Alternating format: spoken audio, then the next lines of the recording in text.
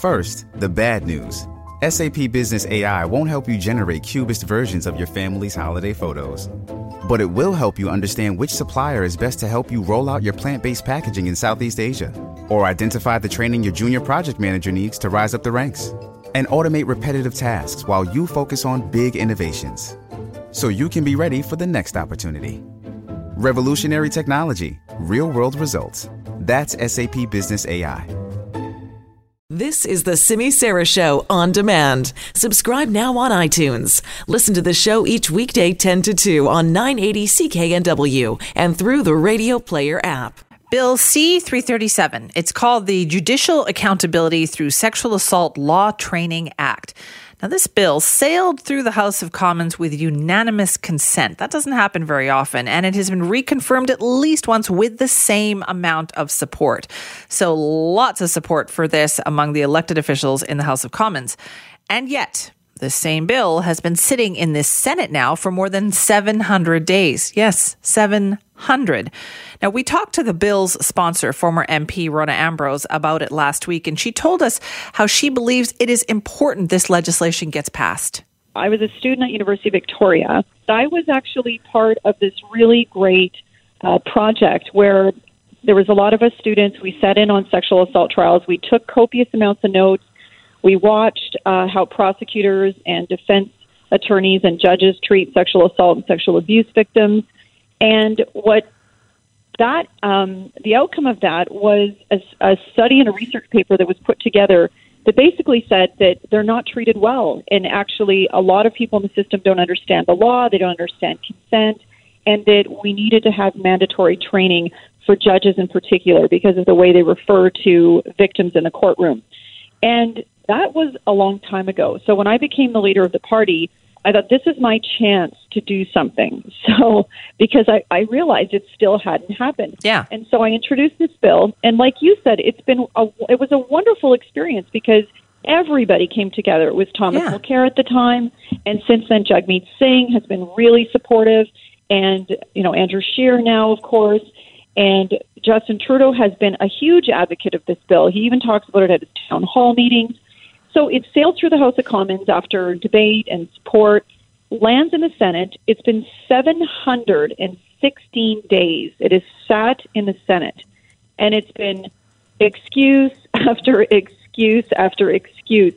And what I finally realized is it's just not a priority for the key senators that make the decisions to move things through the Senate. Okay, so that was Rona Ambrose speaking to us last week. She has done an amazing job of campaigning for this bill, even though she's no longer in the House. She's no longer an MP, but she has been out there talking about it. And as mentioned, the bill has been stuck at the Senate Legal and Constitutional Affairs Committee. They haven't even begun studying this bill so that it could advance to the next stage and get it to a point where it's passed into law. And the clock is ticking here. There's the summer holidays were going to, happen for the Senate pretty soon. Then you're back, but it's a fall election. So if it doesn't get passed by the end of this session, it dies and the whole process has to start all over again. So we want to know, what's it going to take to get this moving? Why is it stuck? And is this or is this not a priority for the Senate to get this done? And how can this Senate, an unelected chamber, be blocking something that has been passed with unanimous consent in the House of Commons? So obviously we had a lot of questions, right? So just before we had the show get underway today, I had a chance to speak with the chair of the Senate Legal and Constitutional Affairs Committee. That was Senator Serge Joyal, and here's what he told us. Senator Joyal, thank you so much for joining us to talk about this particular bill. Could you explain to us why it seems to be stalled in the Senate? Well, first of all, it's not stalled per se because the rule that prevails in the Senate and at committee's hearing, it's that precedence is given or priority is given to government legislation. And the Legal and Constitutional Affairs Committee has been, I would say, flawed by government legislation. There has been Bill 46 and 45, legalization of cannabis, that you will certainly remember. There was amendment to the Election Act that took precedence in order for the changes to be put into operation for the next election, which will happen, of course, this upcoming fall. There has been a budget implementation bill that has been referred to us that has to be adopted according to regulation within a specific period of time. And then we have had a very important bill, which is Access to Information Act, that was reviewing the System of Information Act to Canada that has not been overhauled since 1983, in fact, since its inception. And we are now with the 74 amendments to the Criminal Code. So as you see, the list of bill is very important, and according to the rules of the Senate, government bills receive priority. And the bill dealing with the issue of victim of sexual aggression or harassment is a bill that has, as you know, was put forward by former MP and Minister Rona Ambrose. It's the first one on the top of the list of private member bills, and it will come immediately after we will have completed our study of government bills. Are you confident? Can it be done before this session ends, before we have a federal election? I would hope, Sammy, and I'll tell you why, because even though the bill was not being debated formally on the floor of the chamber or at committee, there has been what I call a corridor discussion and negotiation taking place between various stakeholders to make sure that the issue that the bill was raising would have been addressed when the bill will become formally for debate. So in other words, sometimes there are preliminary discussion and negotiation that have to take place so that when the bill is introduced, it's not stalled because nobody see how to resolve the issues that have been raised. So we have been doing, I know that has been the work being conducted among senators and the sponsor of the bill. So in other words, when the bill will be called, there will be a consensus and it will be much faster to move with the bill. So what are some of these amendments? What are the issues that have been raised? Well, essentially, the bill raised the issue of what we call judicial independence, which is a constitutional principle whereby the judges are the master of their own house as much as parliamentarians, that is, MPs and senators, have the privilege to determine themselves how they rule their business. So doesn't mean that Parliament cannot give a direction, but Parliament cannot micromanage the business of judgeship. And that's where there was some reconciliation and tweaking to be made to make sure that the bill was acceptable and would not be the object of a constitutional challenge after it has been adopted by Parliament. So then, if that would have happened, nobody would have gained anything from the exercise. How will that be dealt with then? How will those concerns be addressed? Well, there will be a general objective that will be stated, I understand, in the bill that invite the Institute of Justice to put into place a program of training. But as I said, it would not be micromanagement of training of the justices in relation to sexual aggression or sexual harassment. Will the training still be mandatory?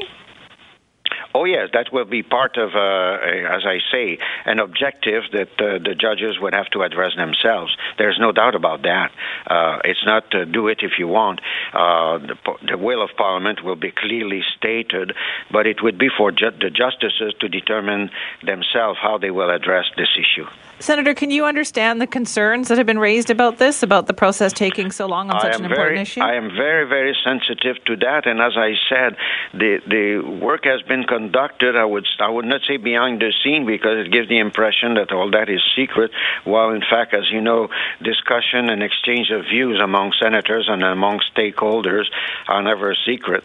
But it has to be done in order to make sure that the end result of it will be satisfactory for everybody. How often does a bill come to the Senate that has received unanimous consent in the House of Commons?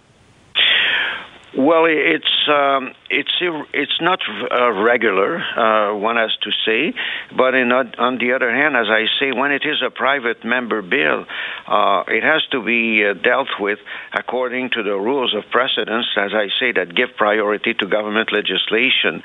And as chair of the committee, I have no discretion to determine which bills come first. There are rules, and I have no other choice than to apply those rules unless there is an order of the Senate, an order coming from the whole of the chamber through a vote that the committee is instructed to proceed with that legislation or the other one. And normally, as I said, that happens with government legislation. As I give you as an example, the Electoral Act that needed to be adopted last fall to give time to the Chief Electoral Officer to implement the changes on time for the next election, or budget implementation bill because the government is waiting to get the authorization to spend the money for taxpayers. So, in other words, there are very specific rules into which we have to abide by, if to maintain, as I say, public order and good government. How tight is the timeline here, though, Senator? Because you've got summer break coming up. That's a long time, and then you've got an election in the fall. That doesn't leave a huge window here. Well, we take that into account because we're extending our sitting hours. As a matter of fact, at Legal and Constitutional Affairs, we have increased our sitting time by 30%. We will sit starting next week on Monday evening and Friday morning. So in other words, we understand that we are in the crunch of the last weeks of Parliament. And in order to deal with the business that is on the agenda, as I say, we extend the sittings to be able to deal with that. Okay, can you give us a rough idea then of what the timeline might be like for this bill? It's difficult for me because, as you know, I am not the schoolmaster ordering the senators what to do and at what time to do it. It's for the business to be conducted according to the principle of freedom of speech and so forth. But we're very conscious of that. We understand the importance of that bill. We share the importance of that bill, and we'll certainly manage to make sure that it is being dealt with, as I say, before Parliament adjourn in due time. Well, thank you so much for your time on this, Senator. My pleasure to speak to you. That is Senator Serge Joyal, chair of the Senate Committee on Legal and Constitutional Affairs.